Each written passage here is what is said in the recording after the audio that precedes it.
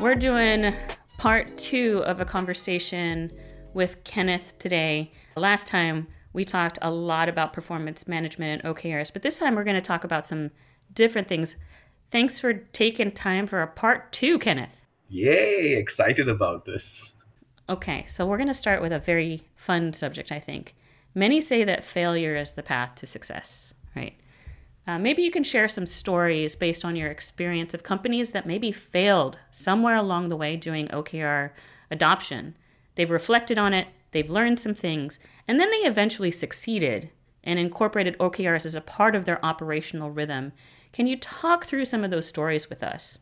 Absolutely. So, yeah, in OKRs, what's become the norm is that you fail. It's just become the norm, hasn't it?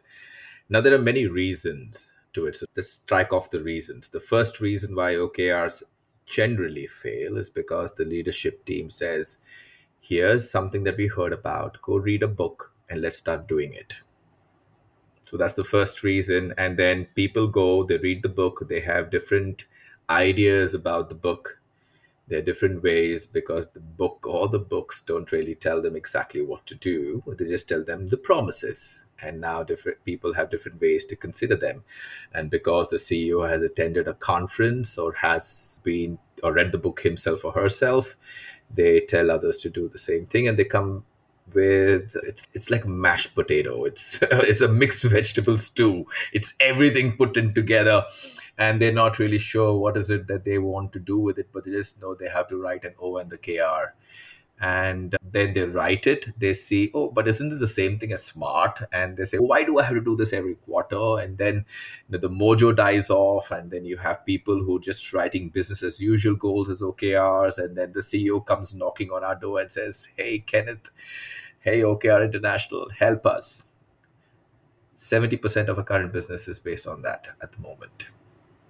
7 out of 10 clients come to us saying we are trying OKRs or we have tried OKRs and it's not working. We either lost the mojo, it has fizzled out, and then we go back and ask them why, and then we go back and see that, oh, you know what, they just started out off without really putting thought to it. Now, what's the reason why it fails? Why isn't it as simple as reading a book and getting it done? OKRs are actually very simple. They are. I want to simplify it for everybody. It's very simple. But the mistake that people tend to make is that they don't use a change management approach. You got to use a clear cut change management approach in order for this to work. People think, oh, it's just like writing goals. We do this all the time. So what's different about it? But what they fail to see is certain things about OKRs that makes it so different. The first aspect of it is the transparency. It's a huge game changer. I know we're going to talk about non-technical organizations, but non-tech organizations and many traditional organizations do not thrive in transparency. Why is that? They thrive in non-transparent environments because Why? they're competitive. They Yeah. come internally. Mm. They're competitive internally, right? It's almost matching up to the Joneses, your neighbors, right? So within your organization, you're always playing catch up, or you're trying to be one better within the organization. So of course that is there. Now you do have collaborative organizations as well, and have a better platform to use OKRs. But again, transparency doesn't exist that much more in an organization because the system is not that way. Imagine there's a factory producing toothbrushes in one corner of the world. There's another factory managing toothpastes at the other corner of the world. There's another factory managing and manufacturing technology that assists these factories. Now, they do not necessarily need to that much talk to each other. So there's no need really, That makes sense. That makes sense. right? Right. So there are teams and there are departments that don't really need codependence or they need all of that maybe a lot of tech organizations have. So that is why organizations fail to understand what does transparency mean for an organization. To what level should we get it? The second thing is the rigor and the discipline needed. They don't know what they're signing up for. So they think it's, oh, once a quarter, we set it up, and the next quarter, we just change the numbers, and that's it. So if my objective is to be the most safe plant this quarter, then next quarter, my objective remains the same. My KR says that I need to reduce my number of safety incidents by X. The next quarter, it becomes X plus. It's serial cloning, that someone called it serial cloning. You're just like, I'm going to clone, I'm going to clone, I'm going to clone. Because that's what we're accustomed to with KPIs anyway, right? That number is going to be static for a very long time. Absolutely. And I just put up a post yesterday where I said that that's the dashboard fallacy. You only measure what you always keep on measuring. And when you do that, you're just changing the numbers. So you say, oh, you know what? We're doing OKR, so we got to put in a stretch. So next quarter, I put another stretch. The following quarter, put another stretch. And I'm going to speak about stretch also being one of the reasons for failure in OKR. So you see that they copy paste it. They don't see the need for the rigor and the discipline for conversations, to talk to each other, to debate, to ask how relevant this goal is, to ask, are there headwinds and tailwinds that are happening across within the world or the organization that demand us to change our OKRs? Those conversations are not happening. So the relevancy gets lost. So transparency, relevancy, copy pasting. Let's speak about stretch. Most organizations do not really understand what is their appetite for stretch. Which is really a proxy for what is your appetite for failure, right? Because that's what we're saying when we say stretch. I may not make it. Our team may not make it. We may fail because this is outside of maybe to some degree outside of our realm of control. Absolutely. Yeah. Yes. That makes sense to me. Okay. There are companies. So one of the organizations that we started off with, this was a marketing based organization. The first 2 quarters, they were all so excited with OKRs. They're like, yay, so amazing. We're going to change the world using our marketing technologies. And every goal was audacious. It was fabulous. The energy in the room, they were setting the OKRs was palpable. Third, fourth quarter, it started dipping. You become the victim of your own success. That's another reason. You So people start achieving, they start burning the midnight oil, they start stretching, they start innovating, they start doing all of these things. And third quarter, fourth quarter, they lose energy. And that's what happens. And you've already set a benchmark for yourself the previous quarter. You've got to be better the next quarter. You get tired. There's exhaustion. And of course, you can say, oh, you got to coach your way through it. You got to help people, organizations learn to be more innovative. All of those things happen in. But then, see, it's work is work. And not everybody is the founder. Not everyone is like an employee at Google who comes into work every day and says, I want to make a difference to the world that I live in through technology. Not everyone is like that. Some people just want to get paid so that they can take care of the rest of their life, right? Absolutely. Some of those people just live for the weekend. Yeah, sure. Majority of the world probably lives that way. So they can be temporarily motivated by the promise of what OKRs are, and then thereafter they lose the mojo. In fact, this is exactly what the head of supply chain of one of the organizations told us. Kenneth, we're losing the mojo with the OKRs. What did you tell them? How do you turn this story around? Because this is 70% of your customer base coming Yeah. back and saying, Kenneth, we lost the mojo. We're not making it. Whatever we had in the initial days, all of that excitement, it's gone. What do we do now? What do you tell them? Yeah, I think this is where what becomes really powerful is coming back to what's the business all about. And one of the things that we do really well, and this is, and I'm just fresh out of a training program with one of my favorite organizations in the world, and that is Shell, the oil company. I just love them to bits because they have an amazing organizational culture with everything else that's going around them. There's a lot of flack that they're facing, but internally, they're a really strong organization. And the reason for that is purpose. What fuels organizations, and we're just speaking about it. You showed me the book Fifth Discipline. I showed you the book Conscious Business. The key thing in all of this is purpose, right? And organizations who understand that there's a larger game at play rather than just revenues are able to bring and attract people who will work towards it. Not everybody, again, because there are people who live paycheck to paycheck, but there will be a percentage of people who will then take the company faster with OKR. So you need to bring purposeful leadership within organizations where you're trying to do OKRs at the same time. If your OKRs are the same drab revenue, record, EBITDA, profit, margins, if it's the same thing quarter after quarter, you will lose the spirit with it. And that's where the mojo gets lost. So it's that intrinsic motivation, the Daniel Pink kind of idea that honestly, just working in an environment of where you working with smart people who aren't jerks, right? That you know are going to deliver. You can count on them. You're not going to get stabbed in the back, right? And that you all understand your role and responsibility in service of what you're trying to achieve together. And then hopefully you make it. Then this idea of look at what we did, look at what we learned, look at what we achieved, hopefully that is reward in and of itself, is what you're saying. And if you just copy and paste your way through it, you're removing that element, that spark of creativity. That makes sense. And I want to add on to that. And I want to add on a little bit more to this because I think this is essential for all the OKR coaches and consultants out here, whether internal or external. When I said change management approach in the beginning, when I answered this question with that, is because many people fail to see this as a change management piece. It's not like you're plugging and playing an existing system. You got to appreciate OKRs that it will take the shape to a certain extent of that of the organization. And hence, when you're coding in OKRs, it might be the number of O's and KRs that you want. It can be as simple as that. It could be as complicated as who does OKRs, who doesn't do OKRs. It could be as where do you start off with? Do you start off with the leadership team and then do you go down to functions? Or do you start with products and services?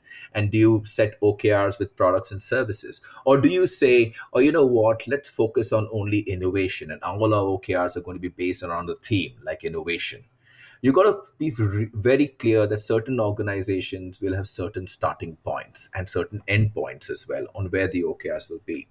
In all of this, my best recommendation is going to be the book called Switch by the Heath brothers, Chip and Dan Heath, in which they speak about there are two things in change management: the rational aspect of change, that means you're giving them logic, you're giving them steps, you're giving them best practices, and second is the emotional part on the why we're doing this change.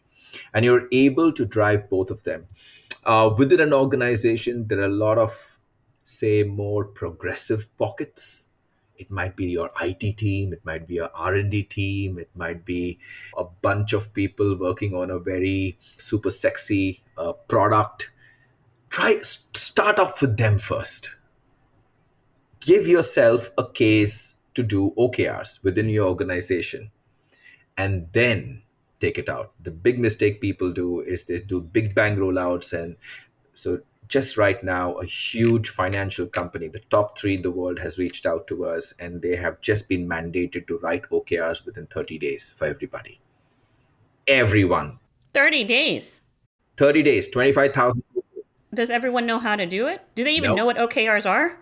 Nope. Nothing. It's just that the leadership team says we're going to OKRs, we're doing it, now write OKRs.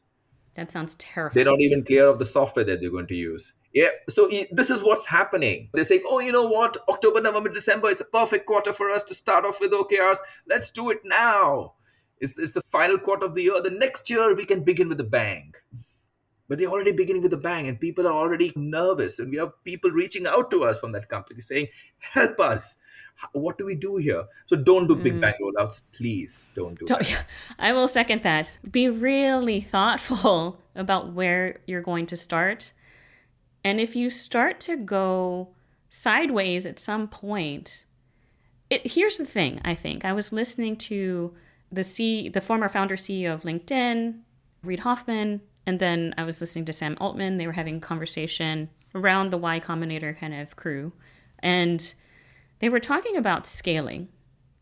And because Reid has the Masters of Scale podcast. I highly recommend to listen. It's amazing. It's so good. One element of scale is that you're going to experience chaos. You cannot eliminate chaos. It's just not possible. And if you try, it might not be worth it. You're just going to have to accept that there's going to be some amount of crazy. But the idea is to scale well, right? And when we scale, we are inviting more chaos, more confusion. To what degree do you need to revisit what you've done and refactor how it's working, if it's working, what to do if it's not working? And I think that's what you help people with when the 70% is coming back to you and saying, we got a mandate. We've been doing this for 2 cycles. It's not working anymore. This is an element, a moment to revisit and refactor. That's the work. And somebody's got to do it. And I also recommend that you get a coach to help you through that, because they've seen countless implementations, every shape, size, scale, and they can tell you about it. So I'm a big fan of people who do this for a living and help people do this, because it's not, the idea is simple. It's not easy, people. It's not easy. Absolutely. And I'm going to piggyback on this. I love what you're talking about here, Jenny. People mistake, and you said about chaos and scale. When you scale, there's chaos, right? And then what people say is, you know what? In order to cut that out, set lesser number of OKRs, prioritize. Sounds easier said than done, because Oh my gosh, it's so hard. organizations are diverse. They work in, and the companies that I work with, they have like around 50 products, multiple services spread across the globe, billion-dollar strategies. Think about their customer segmentation even. Absolutely. Who are they And I also work serving? with some Oh scale-ups, my gosh. scale-ups who have massive, the appetite of growth for a developing country like India is massive. So if you tell them 3 to 5 OKRs only, they They'll love. laugh at you. Absolutely. They'll laugh They at say you. everything. Yeah, Are you everything crazy? is important. So I've seen a lot of people saying, have heard a lot of people saying, in order to make things easy for you, have one OKR. Distilling everything that you want to get done in a single line. Although I've seen it done. I have seen it done. It is It is. possible, but the It's amount of done. work and thought and effort to reduce something to that level of simplicity is incredibly difficult. Don't waste time doing that. Have 5 or 6 OKRs if It's you okay. need to. And It's be okay. okay. Don't try to make things easier because you want to make it. Don't try to make things simple just because it can be easier. A lot of stuff, like you, as you said, when there's chaos, and that is why you need leaders with the right set of integrative ability, being able to integrate things. As a consultant, you don't need to worry about the fact that you have an organization having 6 or 7 OKRs. I know, I train it. It's a part of my test in the exam. How many OKRs are recommended? And the right answer is 3 to 5. But here's the thing, it's not a rule. So a lot of organizations who come to us say, "Oh, somebody told us to have 3 to 5." But what we're seeing happening is people are writing their own set of OKRs, and it goes down to 7, 8, 9, 10. And then people tell us that is wrong. But then we are like, where do we put in all our O's and our KRs that are so important to us? And then we sit down and okay, and ask them how important. Okay, we might be able to distill and filter out some that are not, but it's an organization like that is still left with 6 7 O's and maybe some OKRs as well. The idea is not to stick by the book and tell them rules. The idea is to check with them what's really important, and that's an important part of converting a failed OKR process into a successful process. See what's important for them, not what a book tells you to do. I really appreciate this part of the conversation just to hammer this home. When you scale, we are introducing more chaos. It's just inevitable. The way you should be thinking about it, I think this is what you're saying, Kenneth, is do not scale process, scale principles. And this ties back to the prior episode we recorded, which is, what was the intent? Are you still focused? Are you still transparent? Do you still have a line of sight to strategy? Are you still aligned to the degree that makes sense? And if principally you can say yes to all that, then who cares that on the test it says 3 to 5 OKRs? Get your 7 and go. Just accept that's how you're going to do it and it works for you, and that you're not working in service of the framework. The framework is working in service of you. and what you want to achieve. That's how you need to be thinking about it. So we'll talk about the power of collaboration and continuous dialogue, because that's where this book comes in to me. You shared a book with me that I'm definitely going to read. We'll cite that as Conscious Business, Fred Kaufman. Really excited to look at that. But if you look at the very top, it says, in the long run, the only sustainable source of competitive edge is your organization's ability to learn faster than its competitors. So let's talk about how OKRs promotes collaboration between teams. It fosters camaraderie. It leads to empowered workforces. If you're doing this right, I think people should feel more empowered and not feel like Big Brother is looking at them. That would be weird. Maybe you can help us understand like why this is, and maybe how are some businesses getting this wrong? Because they're so focused on the outputs and the outcomes that they miss that the collaboration and continuous dialogue is what you want to foster. Yeah, and this is a big part of our implementation handbook and how we help organizations with OKRs. We say writing OKRs is only 20% the job done. 80% is on the conversations that you have with OKRs through the quarter or through the whichever cadence you choose, right? So 80% comes in there. Now, what does this mean? So very clearly, we talk about the fact that yes, OKRs does promote collaboration and you got to enhance it. You got to create, that means, the right platforms, the rituals, the tools, and the systems and the culture to make that happen, right? So how does that work? So some of the best practices that we do, at least in our implementation as consultants, is that for the first quarter, we will tell the organization that we want to be involved in at least up to 10 to 20% of all your OKR related meetings.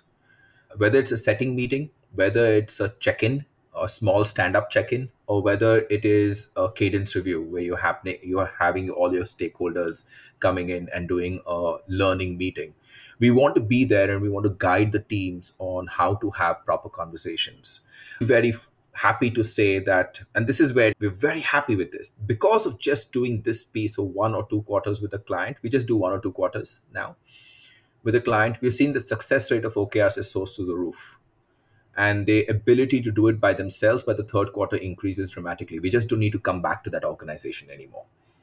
So what do? We set certain rituals. So first is, of course, an individual responsibility to check in with your data. So if you know the progress, you check in your progress. And along with data, you also check in confidence. How are you feeling about this particular O and the KR that you are a part of? Okay. So that is an individual responsibility. We make sure that there's a discipline in checking in. The second thing is in the cadence review. Now, the cadence review is not a general stand ups, tell me what you're doing kind of a review. The review here is, what are you learning? The focus is, this is what you're going to do. What have you learned in the last 15 days to 30 days since we met last that you can share with us? The focus is learning. And hence, because of this learning, what is it that you want to do differently in the next 15 days or 20 days from now before we meet again? So the conversations are based on that. 30 minutes, 1 hour of time that it takes once in 15 days to do a cadence review. This is often missed in an OKR implementation program. Who's in that room, Kenneth? Who's in that The room? owners, The the owners. people who's the owners of the O's and the contributors of initiatives towards the KRs. So in our model, what we say is every O needs to have an owner wherever you are. Every KR will have people contributing to the KR as initiative owners. So those people need to be present in the room. People who are actioning effort to move the needle on a KR. So they need to be in a room, and it's compulsory that everybody is there. If they're not there, they send somebody in their place. Or if they're not there, they send the information in the place. So that's a practice. Another great practice that we started off with, and this has been simply amazing for us, is we started a practice called BET. We start this BET. It's before every cadence review, we start with a bet. Place your bet. Now, what does place your bet means? B stands for the behavior that you really appreciate, the effect of that behavior on you and your team, your stakeholders, your customers, and T is your thank you. Walk us through an example. I would love to hear an example that you probably coach people through and you probably did about an hour ago with your client. So I'll give you an example that really stands out for me. This is again a large organization that we worked with. Sales divisions spread across the country, north, east, south, and west of India. Now, sales within an organization is inherently internally very competitive. That means they want to be better than the other region. So, North wants to be better than South, South wants to be better than East and West, right? Because that's how you get your better quota the next quarter. That's how you get your incentives. That's what you want to show that you're better. Now, when we did the cadence for the sales team's OKRs, when all of them came in and we said, okay, you know what? Before you start telling us what your OKRs are. We want to start with the bets. So we had the East team person coming in and saying something like the head of the East team giving a bet to one of the retail sales teams that helps them with all the retail planning, and gives them a bet openly in front of each other, telling them that this particular format that you sent me helped me organize my plan so really well, because of which I was able to sell more or do more. And for that, thank you. These people never shared appreciation with each other like that in an open forum. And when they saw that, the next meeting, there was a flood of appreciations. People started wanting to share what's working for them with each other. They wanted to. It was a psychological difference. So, this is what OKRs does. The transparency of OKRs is not only in the data, it's also in the collaborative effort that people are putting in and the need to show that effort to everybody else. What happened is within 2 months, this team was transformed. They're happy. They're talking to each other. They're not just waiting for their turn. They're listening to what each other have to say. And when a person says, I got success because I ran this new scheme, this new process, then another person in the West says, tell me more. What worked for you? How can I replicate it in my region? Conversations were happening around that. No way. Yeah, I believe you. I know you not to be a liar, but this is sales. This is sales. This is sales. They're very competitive. I work with the sales team. They're competitive people. And it's good. And I love that because you need people like that in the world. What I want to say, Kenneth, just to dump on what you said in a positive way, because you mentioned prior to sharing this story is about really touching on culture. And I used to believe, and I still do, that culture is not on a sheet of paper or a poster that you would put on a wall or a website. It is the outcome of what you hire, fire, reward, and reprimand. It's really a component of those things. But recently, somebody changed my mind about what culture could be. And I'm like, man, I've held this belief, hire, fire, reward, reprimand, for pretty much the whole of my professional career at this point. And I've been a professional for outside of college for over 20 years. This person said these 3 questions. How are you holding each other accountable to the mission? How are you holding each other accountable to the way that you work? How are you holding each other accountable to how to have high performance? Yeah. That's culture. Yeah. And that's what you're talking about here. Yeah. Absolutely. Absolutely. Incredible. Game changing. Yeah. I love this. So there's more. There's more here. So bets were another thing. So they would start their meeting with bets. It was great. It just kept on happening. Of course, then people started realizing, okay, I think we're doing too much of it. We got to kind of now let's. We need to get to the work. Yeah, let's get to the work. What are we gonna do next? Yeah. Doing too much of a good thing is not a good thing, right? Fair enough. Fair enough. Yes. Yes. Go down to, we're talking about good things only. I think it's time we talk about what's not working as well. Bets on what's not working. So Love it. Even failure started getting talked about. We're going to take a short break. You are listening to Dreams with Deadlines, the podcast that brings you real stories of trials and victories in business, brought to you by Quantive. Quantive is a strategy execution platform that helps organizations create greater strategic agility and excel at execution. With more than 2,000 customers, Quantive helps companies close the gap between strategy and execution to achieve their best possible. And now, back to the show.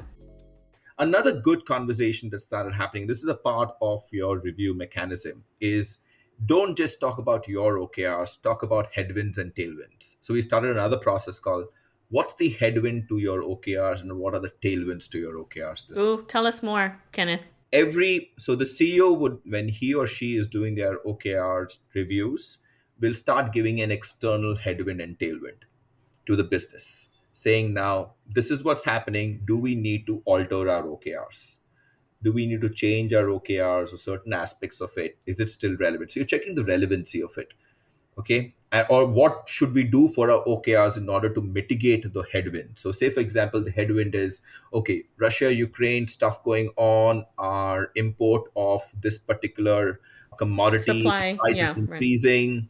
Right. How do we mitigate it? Because our production cannot be stopped. Our consumption is going to be high. What can we do? So then there is within the OKRs, okay, do we need to change something for this to happen? So there's a conversation. Tailwind, what's happening currently? The economy is not going into recession. We parked a lot of money thinking that it's not going to happen. So now we have a little bit more of free cash flow. What do we do with that money? We're not going through recession. So there's a conversation that happens. Now, this is strategic, external, internal. Now, the same conversation we demand every leader of every team to have. Wait a That second. means Okay. so that means, Yes. say for example, you are the head of say digital marketing team, okay, and you have digital marketing OKRs, and you and your team are sitting together. You will say, what are the headwinds and tailwinds to our digital marketing efforts? Headwind could be Google just transitioned everyone to GA4. We don't really know how to use it. Absolutely, yeah. Or the How do we, did they change anything that affects yeah, what we should do? That's a headwind, right? yeah. So you're being really on the ball. You're not isolating OKRs from the rest of the world and everything that's happening. It could be an internal headwind. It could be that, two of our team members are on leave next quarter for 15 days. What do we do? How do we manage it? Or it could be a tailwind and saying that, oh, you know what? We're just getting these 3 new interns coming in. Or we just did an acquisition. It's really an acqui-hire. Yeah. Where are we going to put these people? Yeah. Or What can we do with them? yeah, we got this new AI tool, fancy AI tool that's going to help us do Right. some little bit more stuff. What do we do with it? How do we include that within our OKRs? How do we help certain of our initiatives, OKRs? So these conversations are important.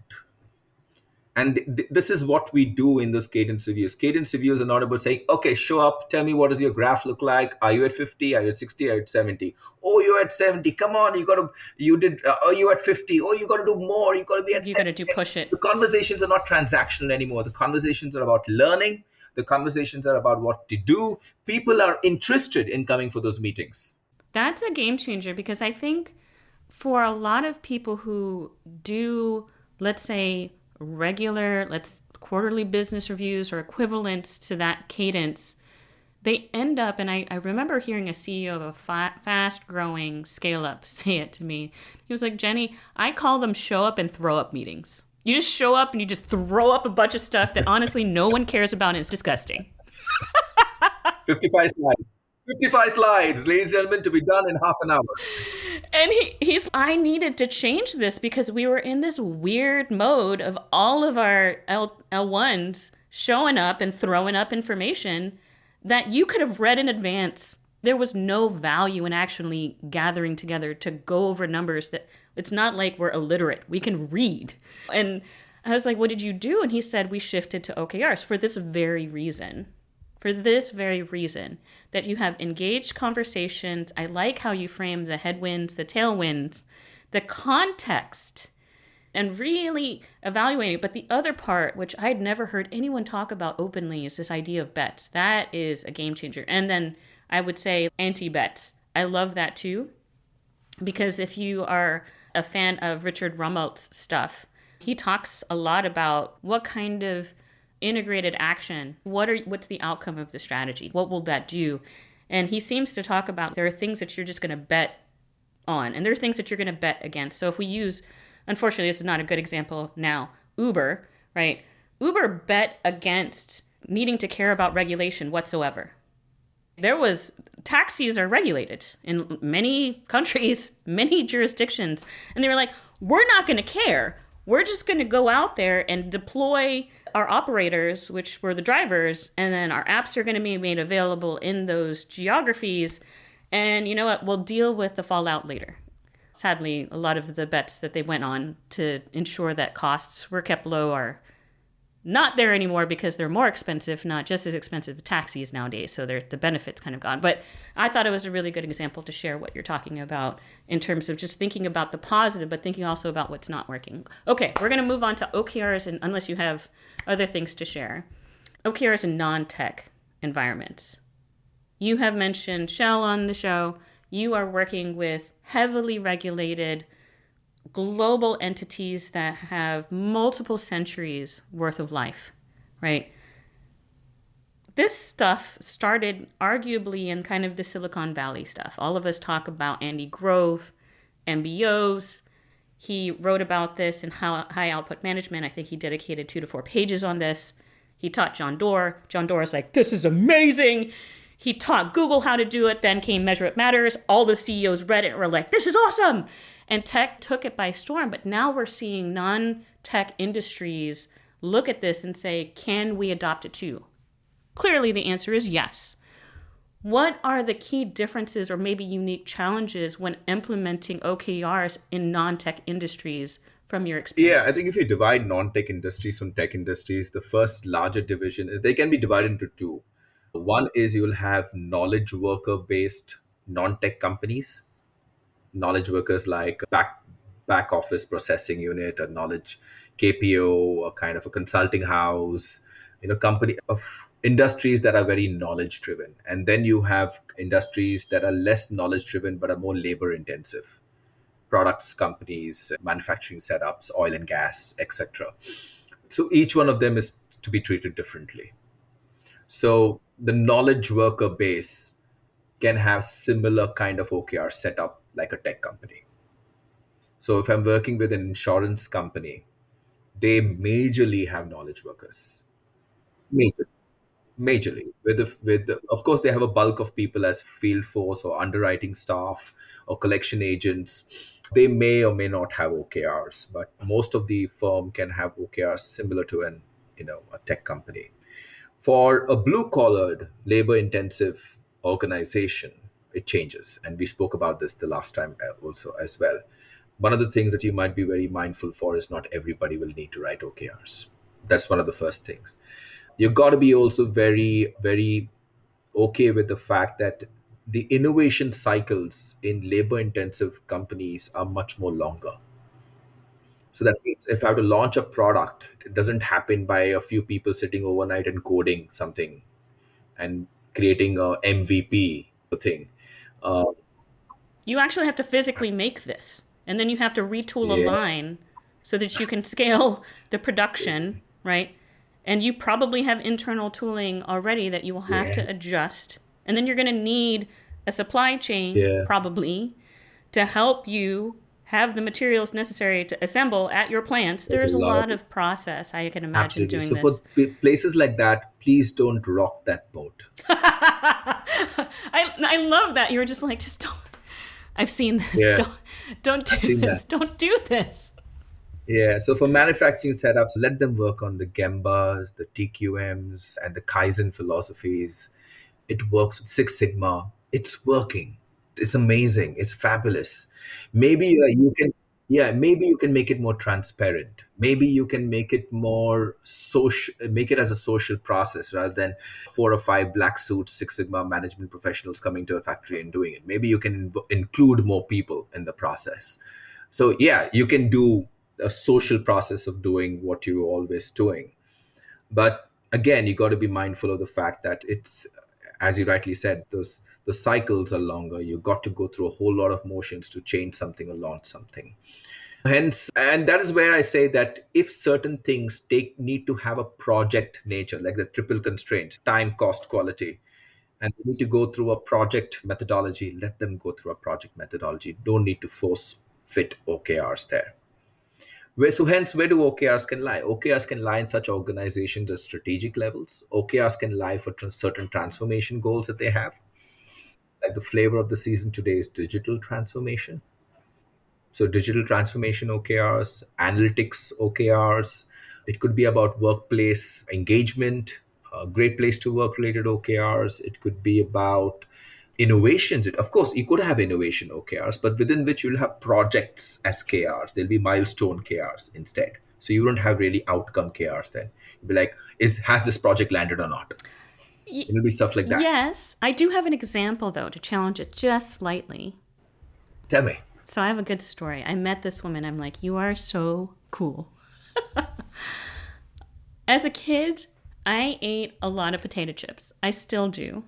Big fan of the can of Pringles. Pringles, for some people, it's like a love-hate thing. Some people love Pringles, and some people hate it because they're just like, what if it's like pressed cardboard? What are we doing here?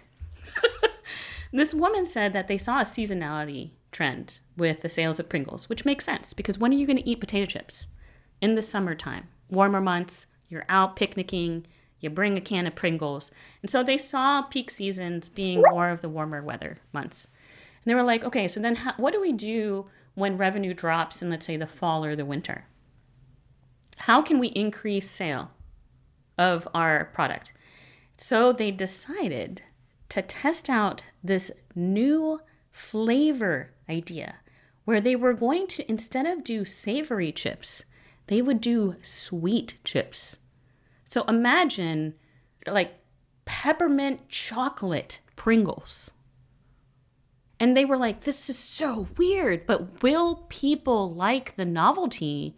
And can we recoup some of the sales that dip in the fall winter months? They found that they could. So they had the existing product line, the production line. What they needed to work on was flavor combinations and additives to create those flavors and replicate them to the best of their ability, just like you would with, I don't know, Texas barbecue or whatnot. Fascinating example to me of we see an opportunity. Yes, we are a production line. Can we increase sales during the downturns that happen from a seasonality perspective for our product? And how do we go to market with that?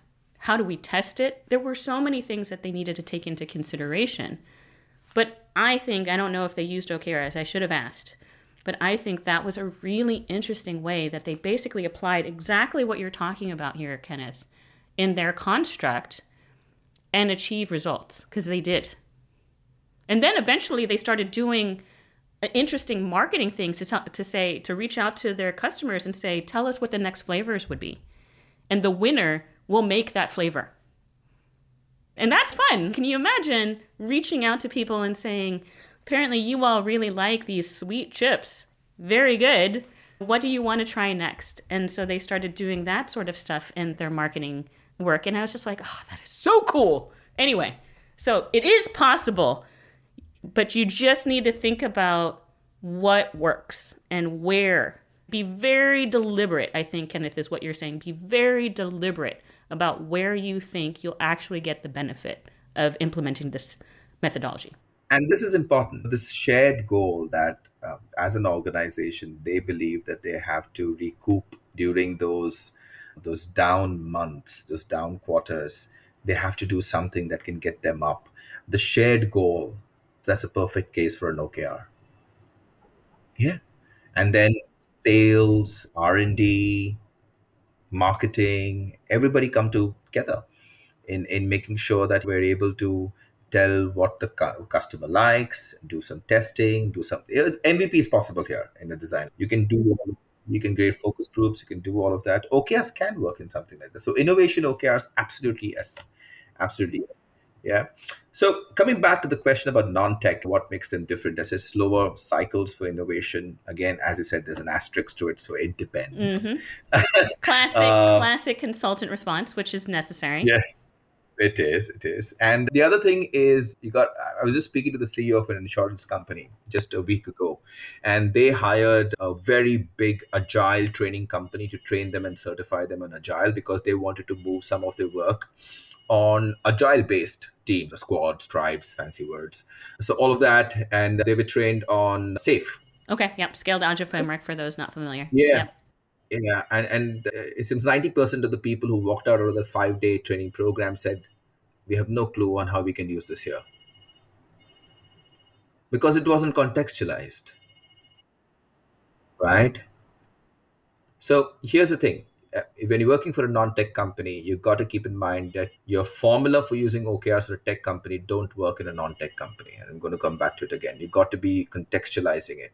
Again, what is their, when do they do their planning? When do they do their budgeting?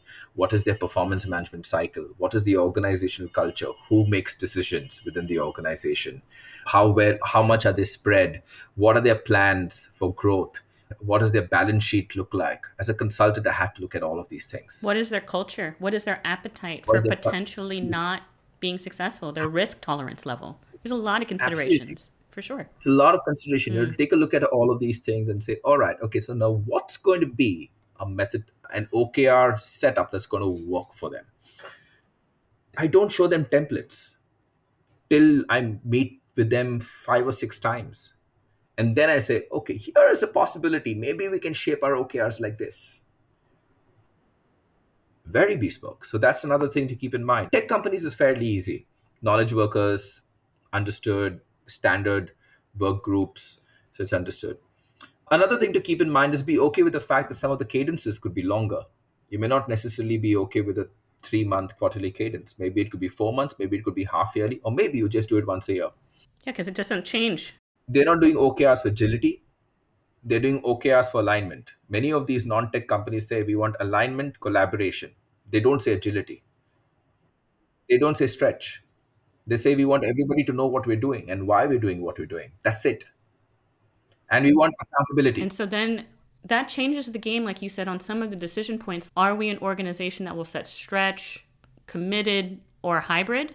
It sounds like in that environment, they would say, we're going for committed. I want a high degree of confidence from whomever is involved that we're going to reach our key result. That's a good note. Now, I'm going to Okay. contradict everything that I just said by saying something. Okay. And this, Kenneth, I love it when you do that. Do it.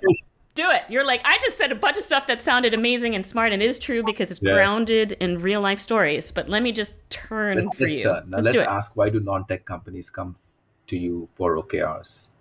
Why? Because they don't want to be non tech companies only. They don't want that label. They want to be seen as progressive, forward, fast paced organizations. The reason they choose to do OKRs is also because there's a promise of something beyond what they currently are. We've got to appreciate that too. Hmm. So you can't say, Hmm. oh, you're non tech, you can't do OKRs the tech way. So as a consultant, we're also very mindful of that. We appreciate the desire to do OKRs and we don't tell them what they cannot do. That's very important. What we tell them is, okay, if you're saying you want to bring in everyone to do OKRs, just say a Google does, or if you want to do stretch OKRs, just like a LinkedIn does or somebody else does. Okay, how do we make that possible for you? Is it going to be everywhere? Is it going to be some? What's your app? You have to have conversations with them and see the possibility of their desires. So that's where you are. We don't say no. You got to fuel those desires. There's a reason why they come to you. And of course, there might be some people who just blindly come to you after reading a book and say, I want to do OKRs just because my neighbor is doing OKRs and I read the book. Yeah, be mindful of it. I think that's a really good note. If I were to summarize it, we talk a lot about this, I think, in a startup to scale up transition. What got you here is not what's going to get you there. And I think for these established companies that have been around 200, 250 years that you're getting to work with, which is amazing, they know that what got them here is not going to get them there. How can they play the infinite game? If we were to use that idea, right? This is not we're going to win and we're going to lose. Although we do want to be winners in the market. We want to be in the top right. We want to be the, company that is in this category that everyone says this is the brand, right? But really it's about continuing to exist in the world. And when you're playing the infinite game, I go back to this. We had this conversation before. You got to run the business and you got to change the business. You mentioned this too. And the changing of the business is the OKRs part, people.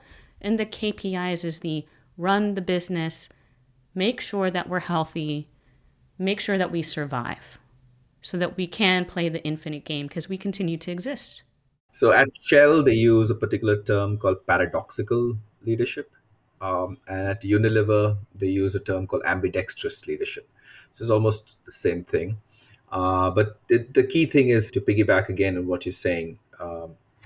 You have your core business, which you want to exploit. So you have an existing product, you want to sell more. You have an existing region, you want to penetrate and make sure that you're reaching the right section of your region and your demographic.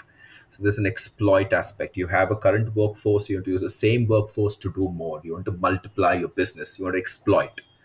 And then there's a part of your business which is explore. And explore, you want to find new ways of working, new avenues, new methods, new technology, future proofing.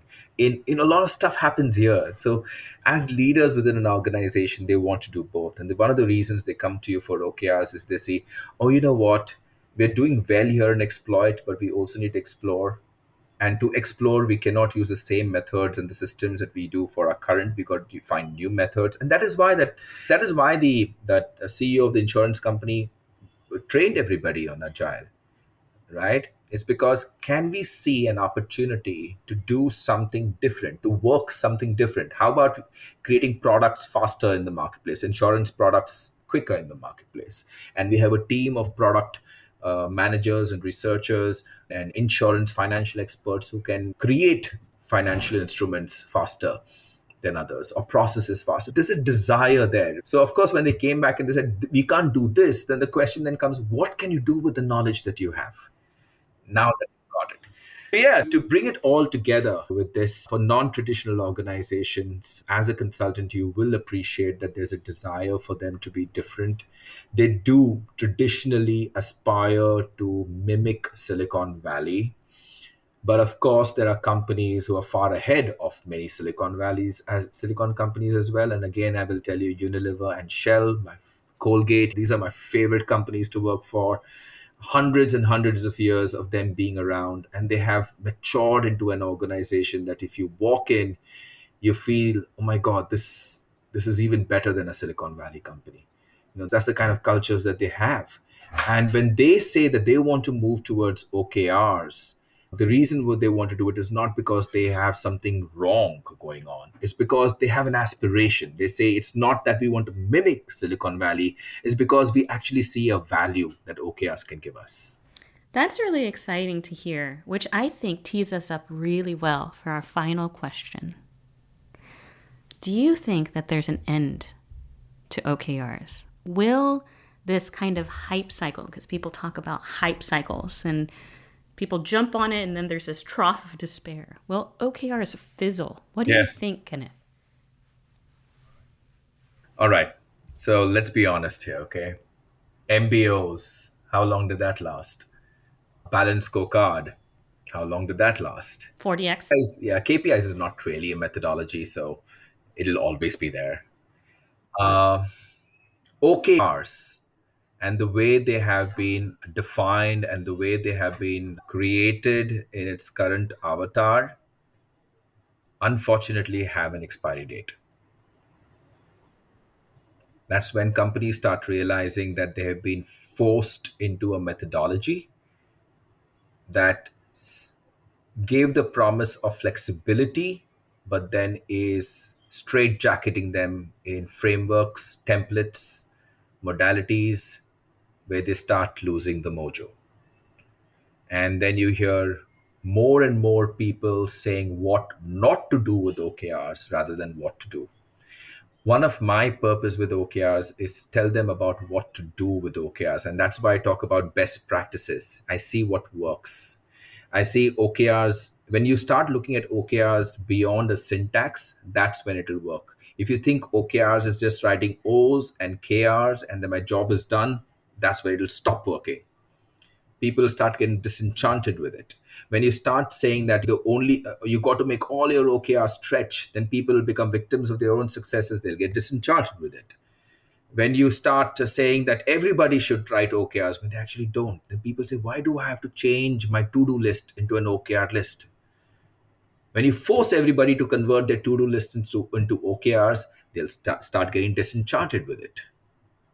And that's when it'll meet an expiry date. The idea is, along with the OKRs, and I'd like to bring back John over there. I think a lot of people have misunderstood what he was really selling. He wasn't selling just an acronym or two acronyms. He was helping organizations understand what can they do better in order for them to succeed. And he didn't say that you got to write O's and KRs and that's it. He also brought in CFRs, the conversations, the feedback, the recognition. Of course, I would have loved for him to explain a little bit more about it and talk it through rituals and ways and methodologies. But I think a lot of other good authors and thought leaders and OKRs have done a fantastic job. I think you got to bring both of that together, the OKRs, the acronym, and all the rituals and practices that need to come along with it, and tell a client that is not just about filling templates and trackers, but it's also about having those conversations, just like the way I explained it: headwinds, tailwinds, bets. I like another one: Mondays are for goals and Fridays are for wins. So there are different kind of rituals. You start setting them up, you see OKRs working for you. Then there's no expiry date. We've worked together and known each other for a while. I think we're in the same camp here. But clearly you put it way more eloquently than I possibly ever could. Kenneth, thanks again for being on the show and dedicating extra time to just share with us what you've learned and your experiences so that our listeners can benefit and maybe adopt some of these things, the things that enable us to not have an expiry date on what we consider a pretty potent and powerful framework if used correctly. We'll leave this because I think Kenneth and I agree. You use them well, they will serve you. If you don't, it'll probably do more harm than good. Yeah. Well, thanks so much, Kenneth. It's been such a joy. I learned so much today on the show. Thank you. It was fun. Loved it again, Jenny. So much. If you enjoyed this podcast, then we invite you to join the Dreams with Deadlines community. Dreams with Deadlines is a global network of ambitious business leaders and innovators who are passionate about using OKRs and agile practices to build high-performing cultures, achieve bold goals, and influence our world for the better. Learn more and join us at dwd.community.